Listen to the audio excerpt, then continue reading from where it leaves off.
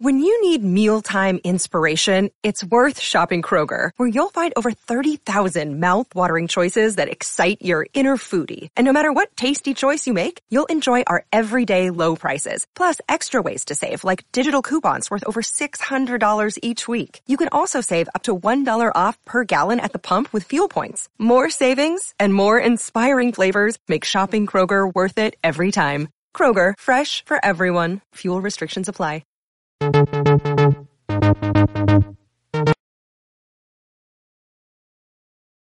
About the movie Shockwaves, and this movie was done in 1977, and pretty much what it's about is about these people from on the sailboat get stranded on the island, run by Nazi zombies that have been stranded on all their life since their ship been crashed also. And people who inhabited the island was Peter Cushing, who was the general for these Nazi zombies, and the purpose of the zombies was to kill, and they were trained for underwater missions and stuff, and they were supposed to be like unstoppable.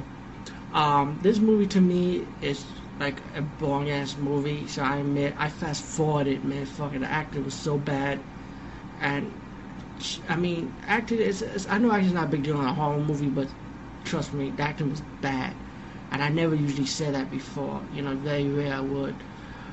But if you gotta wait maybe the first 40 minutes for some action scenes to go on.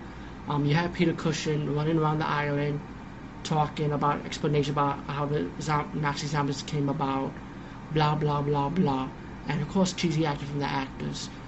It was, to me, it was a crappy bad movie. If you're into crappy bad movies, then guess what? Make this your collection. Then I'll say